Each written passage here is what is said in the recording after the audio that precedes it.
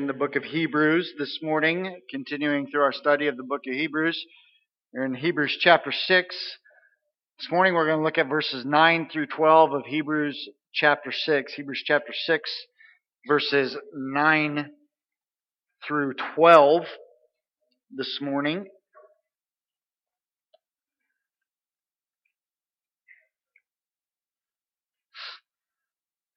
I'll be reading these verses from the English Standard Version this morning, Hebrews 6, verses 9 through 12.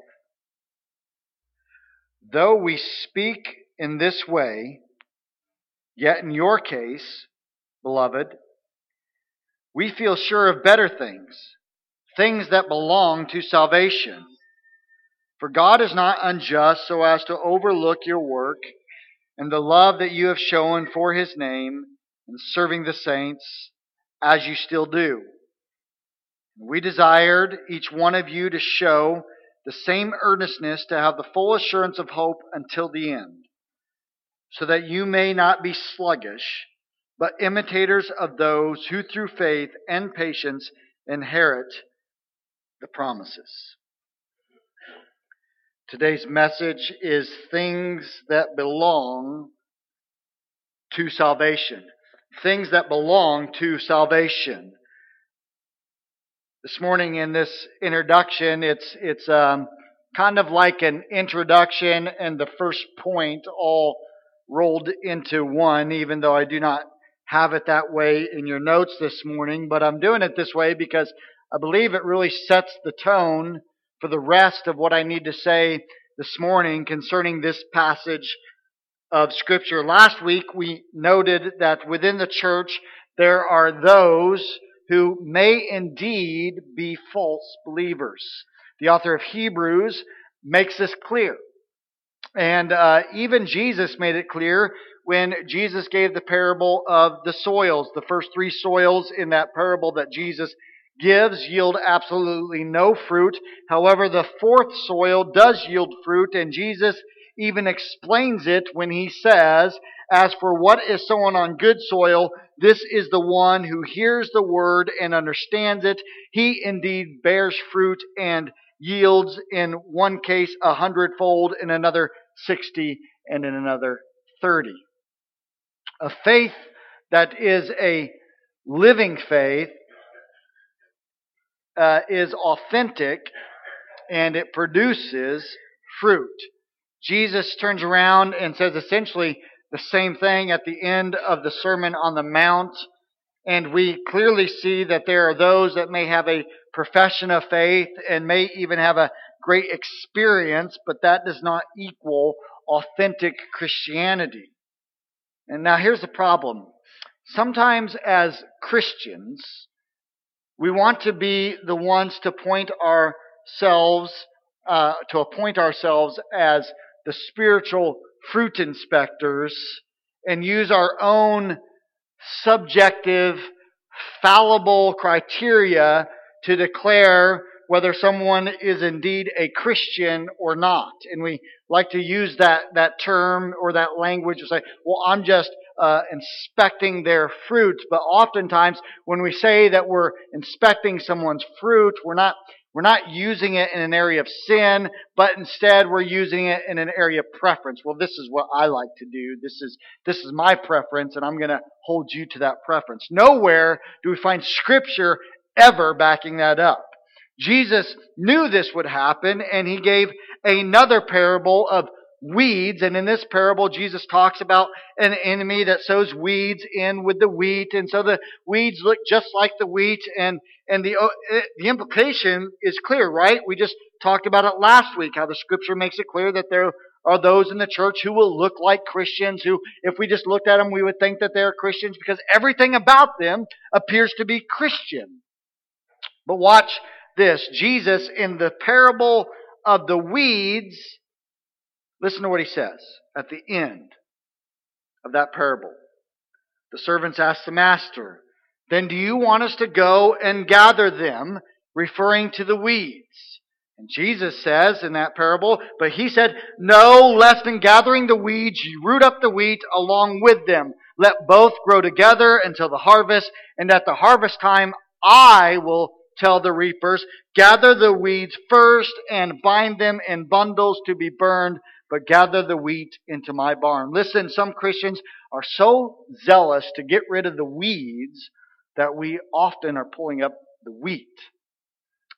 Generally, we can look at the way someone lives and we can discern the authenticity of their faith by the way they live. And we should be discerning enough to confront when someone's life is fruitless and we see that their life is fruitless, or a brother or sister in Christ is living in sin. We should confront those things. However, we have to be careful that in our confronting, that we are confronting true sin. And remember that there are those in our church who may not even be true believers. And so we have to be careful that we're not just confronting preferences or things that we like. And we must be careful that we are not so focused on uprooting weeds that we uproot the wheat. But what about pastorally? What should be done pastorally by, let's say, the pastor? That is why I'm thankful for the book of Hebrews. And in particular, these verses that we looked at this morning. The author knows that there are those in the church who just heard the strong warning that he has delivered. But he also knows that the warning he gave did not describe the majority of the church. So he doesn't want people to be discouraged in their faith, and so he follows up the rebuke by letting them know that it came not out of anger, but out of love. In verse 9, the author changes his focus from that strong rebuke to instead the idea of encouragement. Though we speak in this way, yet in your case, beloved. He's speaking out of love. So for the first and actually the only time, he addresses them as beloved. And that's critical. Well, let me tell you why it's critical. Because he is still talking to the same group of people.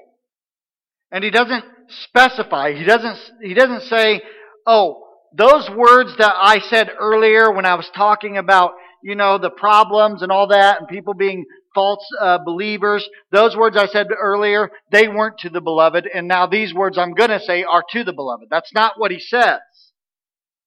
You say, well, why is that important? Well, because in society today and in the world in general, we have a warped sense of what love actually is. You see, we equate love with feelings. Right? What do we say when we know we have done something that hurts someone's feelings? Often we hear this comment, well, that was unloving. That was unloving.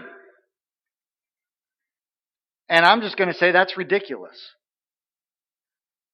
We are held hostage today by feelings.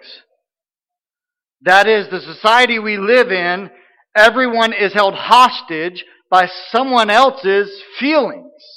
And so instead of saying what is best for someone, instead of saying what is going to be most beneficial to someone, we tailor our speech and our actions based upon how that person's going to feel about what we are about to say or do. And what this means is instead of being loving, we tend to be unloving. And so instead of saying what is best for someone and truthful for someone, we change our language to be half-truths or just lies and not what is beneficial to that person. Let me give you the easiest example that I can possibly think of in ways that we say things that because we're so afraid that what we're going to say is going to hurt someone's feelings. Okay, this is the easiest example I can think of.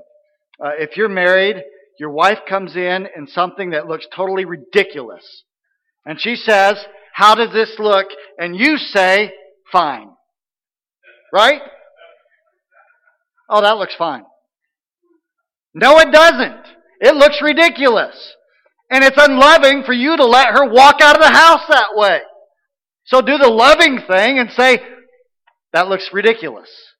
Okay? That's the loving thing to say. And so that's the easiest example I can think, but that's what we do in our society with everything. You see, we've stretched the boundaries of that idea to everyone and anyone. I better watch what I say, it might hurt their feelings. And that's what we think, instead of what is most beneficial to that person. The author has just said some of the hardest things he could possibly say. And then he follows it up with the word beloved. He tells them, okay, he has told them they're dull of hearing. They're like babies stuck on milk. He says some of them have had religious experiences, but they are not saved. And then he says, beloved, I love you. We live in a nation of whiners and pouters and thin-skinned people. And as Christians, we can't be that way. We are children of God. I love what John Piper says when he says this. We are chosen by God, loved by God, forgiven by God, accepted by God, indwelt by God, guided by God, protected by God, strengthened by God, and God is more important than anyone else in the entire universe.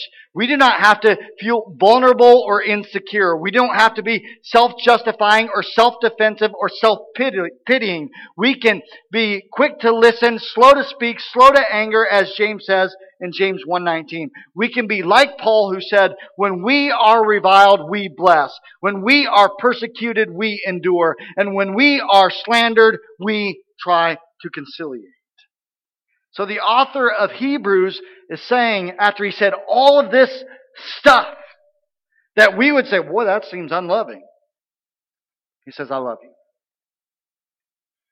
And then he tells them that they feel sure of better things, things that belong to salvation. He hopes that the people that were being tempted to turn from Christ will heed the warning that he has delivered to them, but now he wants to encourage the congregation to work towards maturity, that they will have the full assurance of hope until the end. I want to be abundantly clear that the author is saying these things belong to salvation. He does not say at any point that these things cause salvation. He says they belong to salvation. When he says that those things belong to salvation, he is saying that logically, these things are associated with salvation. So, what he is saying is faithfully serving the saints and a love for God is logically associated with salvation. So I want to break that down for us this morning. So sit tight. There's always, first of all, what I want us to see is there's always evidence of true salvation. There is always evidence of true salvation. I understand that there are people that think it is possible to be saved and never have evidence of that salvation in your life whatsoever. And I find that to be biblically inaccurate. Look at verse 10 and notice the language that he says.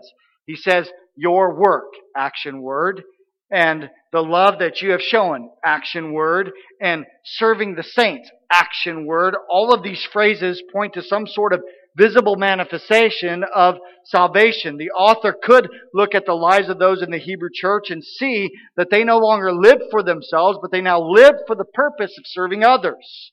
Their salvation resulted in evidence that was very much visible to other people, that they could see that these people were saved. He refers to this again in chapter 10 when he calls to remembrance how they had helped others when the church had begun. And they unselfishly were committed to each other. How so? Well, that's a great question. I'm glad you asked that question. Because he says this, in the former days, they had endured public reproach and affliction. They had compassion on those who were in prison. And then he says they joyfully accepted the plundering of their property. That's what he says in chapter 10. Why? He tells us because they know they had a better possession and an abiding one that was in heaven. They gave themselves to others. What a lifestyle of compassion they exhibited in their life. It was not just in their past, because he also says as you still do. And so they continued on in this lifestyle. There was evidence of their salvation. It is clear that if we have faith in Christ, it will be manifested in our life. Now, these are not only the evidences of salvation, but the point is that there is evidence of salvation. If you want to see more evidence of salvation, you can turn to the book of 1 John, where many evidences of genuine faith are listed out for us. The Christian life will display signs of a new birth, plain and simple. And it may be at varying rates, like we looked at before, but nevertheless, there will be signs. The good soil always yields a crop. Always yields a crop. And if it yields thorn and thistles, it's not good soil. This is always evidence, or there is always evidence of true salvation. And the text shows us at least one example, that which is compassion towards others, which actually leads us to the second point. To faithfully serve the saints out of love for God belongs to salvation. To faithfully serve the saints out of love for God belongs to salvation. This is exactly what he's talking about in verse 10. He's speaking of serving the saints and serving them out of love for God. In other words, out of the overflow of our love for the Lord, we should serve the saints.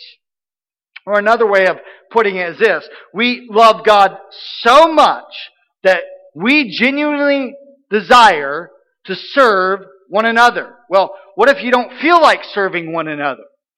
Well, that is perhaps a reflection of your love for God. So let's look at it. We are motivated to serve by our love for God. We are motivated to serve by our love for God. The author writes in verse 10, the love that you have shown for His name in serving the saints as you still do. And so he makes it clear, by loving the saints, we are showing our love for God, or our love for the Lord. We know the chief commandment is that we are to love the Lord our God with all of our heart, soul, and mind. That is what Jesus said when He was asked, what is the greatest commandment? And then He says this, the second is like it. You shall love your neighbor as yourself. You see, that second commandment hinges on the first commandment. To love your neighbor, you must love God. That is just the way it is. But here's what I find profound. We don't just wake up one morning and decide that we're going to love God. You didn't just wake up well, you know what? Today's the day that I'm going to love God. Why do we love God? Well, listen to the words of Jesus. What He said in John 13:34, a new commandment I give to you, that you love one another. Okay, so we are supposed to love one another. But look what He says. Just as I, Jesus speaking, just as I loved you, you also are to love one another. So how are we to love one another? As He loved us. So His love for us came before our love for one another, and we can truly love one another because He first loved us. He is the example. Now, let's go even further. Some people say, well, I can't love so-and-so. Or it's so hard to love this person. Then we say those kinds of things. But the only way that we can love God or one another is because God first loved us. How so? Well, the Bible tells us how so. Romans 5:6-8. For while we were still weak, at the right time Christ died for the ungodly, but God shows His love for us in that while we were still sinners, Christ died for us. 1 John 4:19. We love because He first loved us. You see, if you are struggling with loving another believer, if you say, well, Pastor, I just can't love so-and-so, then that's a reflection of your lack of love for God. And the only reason we can truly love one another in the first place is because God first loved you. Now today, if we went and spent some time with a psychologist or even a preacher who tends to lean towards secular humanism, they would tell you something along the lines of this. You need to learn to love yourself before you can love God or others. That's what they would say.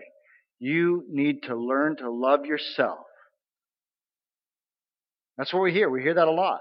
I've heard preachers preach that. And that sounds nice on the surface. And it makes us feel good. Makes us feel good about ourselves. Oh, okay. I need to learn to love myself. But it's an absolute perversion of Scripture.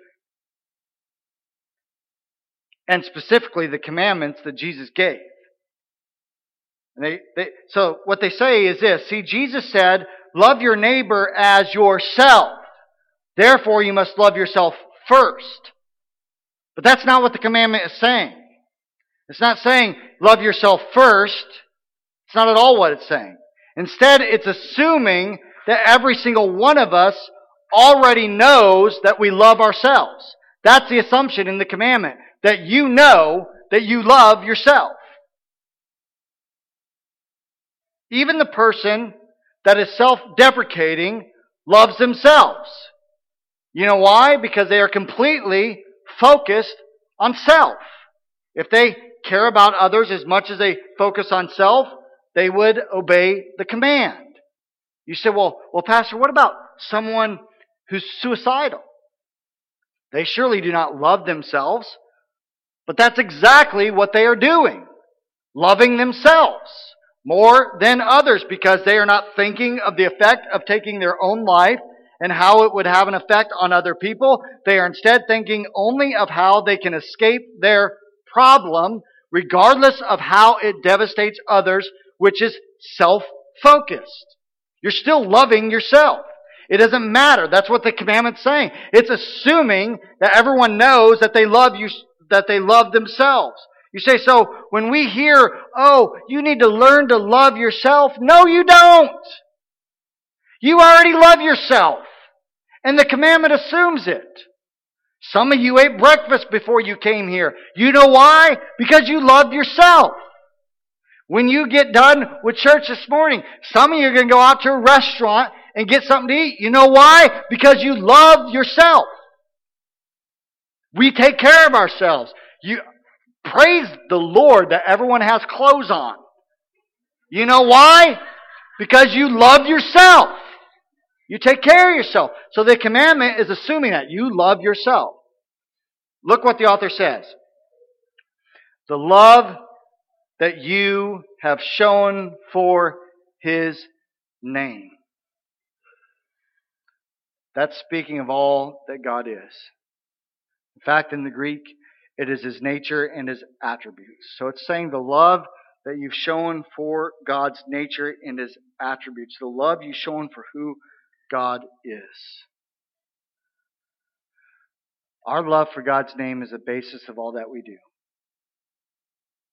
We desire for the glory of God to be exalted over everything. And that is to love His name. Do you remember when Jesus met with Peter? If you've read this passage of Scripture, and Peter and the disciples had returned to go back and do some more fishing after the death of Jesus, which is not what they were supposed to be doing in the first place, but they're out there fishing. And the resurrected Jesus comes along the shore and He asks them, hey, how's the fishing going out there? And it's not so good. And He tells them, cast your net on the other side of the boat and you will find fish. And they find so many fish that they can't pull in the net. And John turns to Peter and he says, it is the Lord. Peter jumps out of the boat. And here it gets there to the shore and there's Jesus with a fire built and fish already cooking. We have no idea where it came from, by the way. It's an interesting passage to study. But there's Jesus. He's got fish already cooking. That's not the point. Here's the point. They get done eating. Jesus 3 times asked Peter if he loved other men, right? Isn't that what he said? Peter, do you love other people? Nope, that's not what he says. Jesus asked Peter if he loved him. And after each time, he says, Peter, do you love me? And he says, feed my sheep. Actually, the first time he says, feed my lambs, that's a whole other sermon. But he says, feed my sheep. And the point is, Jesus says, do you love me? Then feed my sheep. We can never truly love others until we love Christ. Peter had to love Christ before he could feed the sheep. John MacArthur says we can never love men, saved or unsaved, lovable or unlovable, until we properly love Christ. We are motivated to serve by our love for God. One last thing here to look at in verse 10. It says, for God is not unjust so as to overlook your work. God does not overlook our work.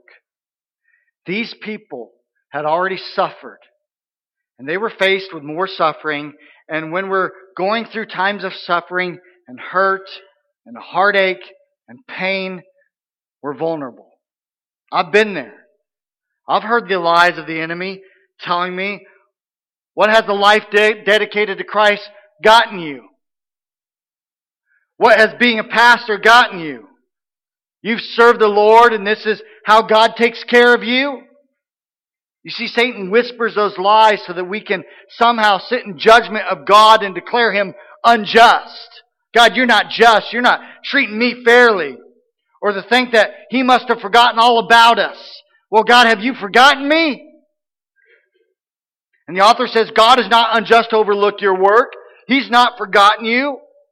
And then he reveals that our inheritance is in the promise of God. Christian, let me tell you this morning, maybe this morning you're facing a hardship or a trial. Maybe you're going through something. Maybe it's spiritually. Maybe it's emotionally. Maybe it's physically. God, what do I do with this? I'm hurting. God, I have sickness or I have cancer. I'm depressed. God, what am I going to do? God, do you still love me? God, this friend of mine, they hurt me. I've been in church for a long time and I've been let down. Other Christians have said terrible things about me, God. Listen to me. God has not forgotten you. God is not unjust. He knows all you have done for Him. Do not buy the lie of the enemy. Don't go having a pity party. Don't isolate yourself from other believers because your feelings are hurt. Because at that point, Satan has you right where he wants you. God has not forgotten. Do you love His name? And do you seek His glory? Secondly, loving others displays our love for God. Loving others displays our love for God. Listen, the verse says that they served the saints and still were serving the saints. The author of Hebrews says that their service of the saints displayed their love for God. The objects of their love were the saints. Let me ask you, how well do you love others? There are many people in many ways that are in distress. Have we ever bothered to stop and think that perhaps the reason why the Lord has allowed others to fall on hard times is so that you might have the privilege of ministering to that other person? Have you ever thought about it like that? Have you ever looked at the hard times that someone else was in and say, oh, this is an opportunity for me to minister to them? That's right, I said privilege. Here's the thing, we don't minister to them because we're all sentimental or because we need to ease our conscience or to brag or to gain some sort of reputation. We do it because we love the name of God. Do you get that? We love God so much and we want His glory to spread so much that we love others, not just in word, but in deed as well. We love others and our motivation is our love for God. And when we lack love for others, we lack love for God. We do this out of submission to the revealed will of God. We know that it is the will of God to love others and to give to others. And our problem is that we just don't want to do it. We say things like, well, what if they take advantage of me? Or what if I never see that money again? Or what if, or what if, or what if, or what if, or what if?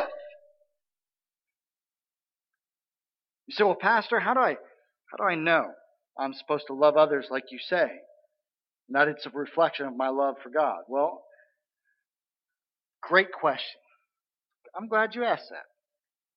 Let's read 1 John, or let me read for you 1 John 4, 7 through 12. Beloved, let us love one another, for love is from God, and whoever loves has been born of God and knows God. Anyone who does not love does not know God, because God is love. In this, love of God was made manifest among us, that God sent His only Son into the world so that we might live through Him. In this is love, not that we have loved God, but that He loved us and sent His Son to be the propitiation for our sins. Beloved, if God so loved us, we also ought to love one another. No one has ever seen God. If we love one another, God abides in us, and His love is perfected in us. Or if that's not convincing enough, let's just look at the words of Jesus. He's telling a parable about the final judgment, and He's dividing the sheep from the goats, and the king tells the sheep to come inherit the kingdom prepared for them before the foundations of the world. And Jesus says this, "For I was hungry, and you gave me food. I was thirsty, and you gave me drink. I was a stranger, and you welcomed me. I was naked, and you clothed me. I was sick, and you visited me. I was in prison, and you came to me." And of course the people asked, when did this happen? And in Matthew 25, verse 40, Jesus says, "Truly, I say to you, as you did it to one of the least of these, my brothers, you did it to me." It's not salvation by works, nor do we love others to somehow put God into our debt. That's impossible. But rather, God performs what He has promised, and it is based on His grace and our love towards other people. Therefore, our love for God is our primary motive for everything that we do concerning Christian service. And loving others displays our love for God. But you know what? It takes work. Loving others takes work. Did you notice what he said? God does not overlook your work and the love you've shown. The word work is actively directed towards making or doing something. To love others takes effort. It's not going to just happen. I don't care how many times you hear it, we don't just fall in love. We fall into an emotional response sometimes, but we don't fall into love. Because if we fall into love, then we can fall out of love. Love is work. And the author encourages the Hebrews to show the same earnestness in verse 11. And then he tells them not to be sluggish, which is slow and apathetic, but through their faith and patience to be imitators of those who inherit the promises. The context is clear. It's not easy to love others all the time. It actually takes work on our behalf. Listen to the words of the Apostle Paul in Galatians chapter 6 and verse 9. "And let us not grow weary of doing good, for in due season we will reap, if we do not give up. So then, as we have opportunity, let us do good to everyone, and especially to those who are of the household of faith." You know, when I ran my marathon, I was not able to just go to the end of the marathon and pick up my medal and say, "Well, that was nice." I actually had to run the marathon. Can you believe that? They made me run all 26 miles. It was 18 weeks of training I was committed to. And I'm going to run this thing. It's the same way with loving others. We have to commit to it. And there are times that we won't want to do it. And we'd rather be lazy, but we have to commit. Yes, we may have rewards during the race, during the run, just like I did in the marathon. They gave me those little gel packets, and I could fuel up on those and drink water to keep me going. We could experience some reward, but the true reward is at the end. Loving others as Christians is not optional. We don't get to say, well, I'm not going to do it. We just do it because it's who we are. It's hard work. It's exhausting. It's tiring. But you know why we fail? You know why we don't do it like we should? Because we're not loving God like we should. There's no way around it, church. We're not spending time seeking Him in prayer. We're not spending time in devotion. We're not spending time in Bible study. We're not focused on His love for us. And then we wonder why we have trouble loving others. And we get exhausted and we want to quit. We want to say, well, I can't do this anymore. This Christian life is hard. Our love for others is the overflow of God's love in us. And when you spend time with God, seeking Him and meditating on His love for you and reading His Word and studying it and praying it, it overflows to other people. But when you don't, you have nothing in your tank to give out.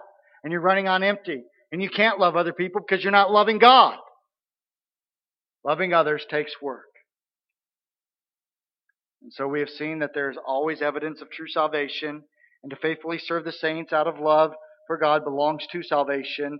Thirdly, our full assurance of salvation is strengthened by our service to the saints out of our love for God. Look at verse 11. He says, and we desire, which is to crave. It means to have an intense desire for something. And so the point of this writing is to have this intense desire for them to have some sort of response. And the desire is for each one of you, he says. And so they are all in need of this exhortation. So even though there are apostates in the church, he has an intense desire that each one of them show the same earnestness, which is excited fervor to do something. But for what? The answer, to have the full assurance of hope until the end. Full assurance of hope is associated with earnestness, which is to do something. Our full assurance is strengthened by our doing something. In particular, by our service to fellow believers. Our full assurance is not accomplished by some sort of half-hearted, sluggish neglect of the grace of God. We are to serve the saints, to love one another. Jesus said this. This is how they will know that you are my disciples, by your love for one another. John said in 1 John 3:14, we know that we have passed out of death into life because we love the brothers. Whoever does not love abides in death.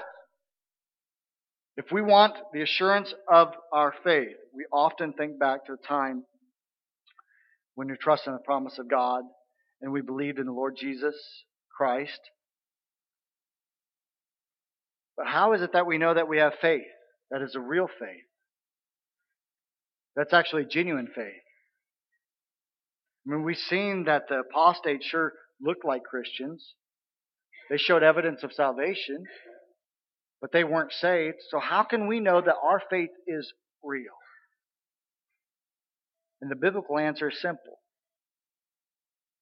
Our life will reveal what God has done or not done in our heart. That's the easiest answer. Your life will reveal what God has done or not done in your heart. The entire book of 1 John was written so that we will know for certain our salvation. He says, that which we have seen and heard we proclaim also to you, so that you too may have fellowship with us. And then he follows that up in chapter 2, verse 3 with this. And by this we know that we have come to know Him, if we keep His commandments. Our life is a revealing of what God has done or not done in our heart.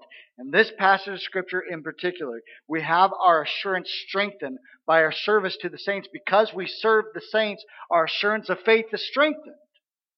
Our service to the saints is not not the cause of why God keeps us, but is the evidence that God is keeping us, that our faith is genuine. The strength of our assurance of faith is, hey, I'm serving in the local body of believers. It's hard to serve the saints. It just is. You know what's easier? Being lazy. Being lazy is easy. Doesn't take a whole lot of work. And laziness it's just easy to accomplish. If you ask somebody, hey, what are you doing today? And they're like being lazy, you don't ask, well, how are you going to accomplish that? It's just easy to do.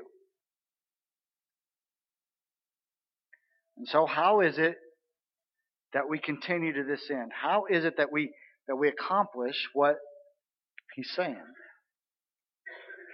He tells us we avoid spiritual laziness by imitating those who through faith and patience inherit the promise. Look at verse 12. The author says, so that you may not be sluggish. I don't know about you, but I don't really want to be called a slug. Oh, you're like a slug. You're moving so slow. You know, that's not my dream in life. He says, so that you may not be sluggish. It means slow and apathetic. The enemy of perseverance is laziness. You struggle with a persevering faith? It's because you have a lazy faith. And after the opening of this message, I don't want to hear, Pastor, that was unloving. It's just the way it is. If that's your struggle, it's what Scripture's revealing to us. Being spiritually lazy is a danger that seems to be lurking around every single corner in our lives. How often do we find something else to do other than making time for Bible study and prayer? How often do we neglect our spiritual lives because we think that everything else is just more important? We have to be diligent and work against being spiritually lazy. If we refuse to take steps to avoid being spiritually lazy, guess what? We're going to be spiritually lazy. I think of people who avoid coming to church. It starts with one Sunday. As soon it goes to another, and then another, and then another, and then another. And we think, I can be more productive with my time. I got things I got to get done today. I can't go to church. I can't read my Bible. I got too much to do. I can't pray. I'm too busy. Our faith requires work. Listen to what the words of Jesus and what He says. When He's telling the parable of the talents, listen how He says the master responds to the one who did nothing with his talent. But his master answered him, you wicked and slothful servant. The master goes on to say, so take the talent from him and give it to him who has 10 talents. For to everyone who has more will be given. Or for everyone who has, more will be given. And he will have an abundance. But from the one who has not, even what he has will be taken away. And cast the worthless servant into outer darkness, in that place where there will be weeping and gnashing of teeth. Laziness is linked to damnation. And I'm not the one who linked them together. Jesus did. We must work at our faith. Not to be saved by works, but faith does work. Here are the words of Paul, Philippians 2:12. Therefore, my beloved, as you have always obeyed, so now, not only as in the presence, but much more in my absence, work out your own salvation with fear and trembling, for it is God who works in you both to will and to work for His good pleasure. Paul says about himself in 1 Corinthians 15:10, but by the grace of God I am what I am, and His grace towards me was not in vain. On the contrary, I worked harder than any of them, though it was not I, but the grace of God that was with me. Being spiritually diligent is a sign that the grace of God is at work in your life. Well, how are we going to accomplish this? The author tells us that if we want to avoid being spiritually lazy, then we must imitate. It's not a call just to go through the emotions, but that we look on the examples of the faith of others that have walked before us. In the immediate context, he's saying to imitate the faith and the patience of Abraham, because it was by faith and patience that he obtained the promise.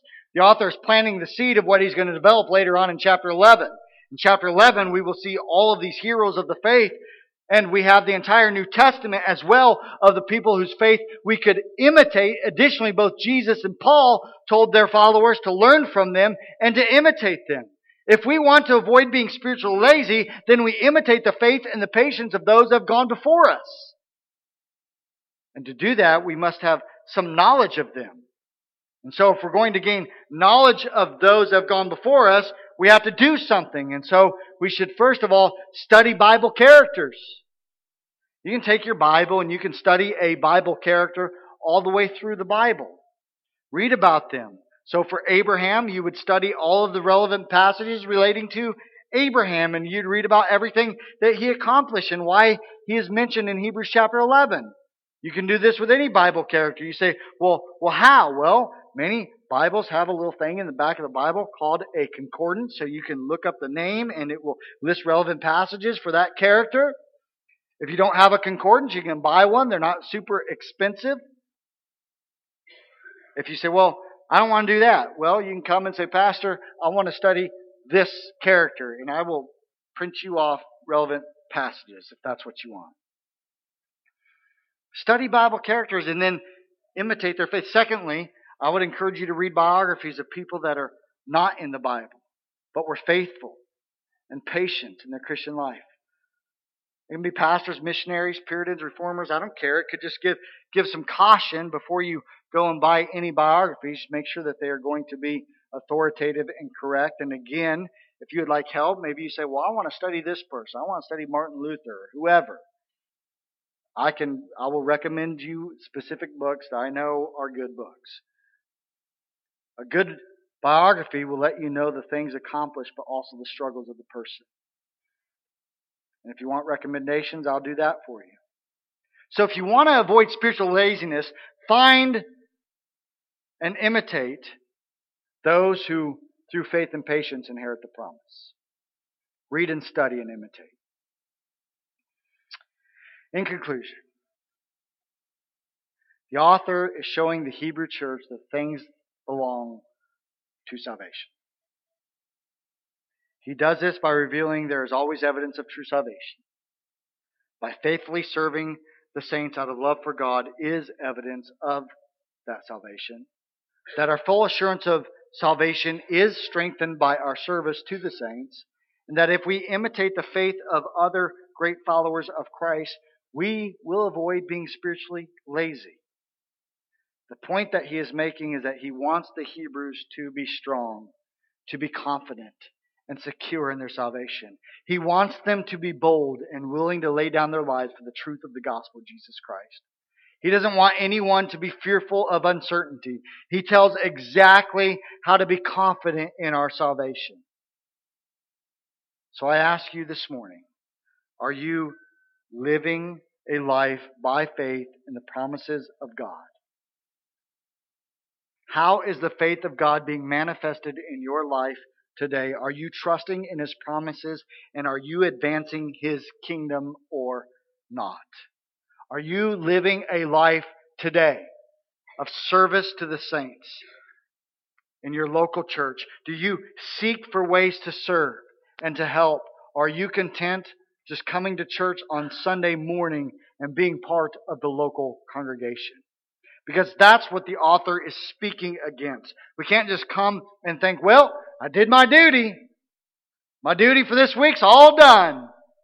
But we are to come and serve one another. How are you serving one another? Who are you serving today in this church? Who are you serving? And how are you serving them? Finally, are you growing in your love for God? Do you love Him more and more each and every day? Do you get into His Word? In this, love Is this love evident in your life? Do you love the lost? Do you give them their time? Do you pray for them? Do you share the gospel with them? Do you give your resources so that they can hear the gospel in the first place? Do you love the church? Do you love the church enough to serve others in the church? None of it's going to just happen. You can't be lazy and expect it to just happen. You have to work. But these are the things that belong to salvation. The question is, do they belong to yours? If not, then let's talk. If they do belong to you, but not like they should, then what are you going to do about it? But stop being lazy. Let's close with prayer.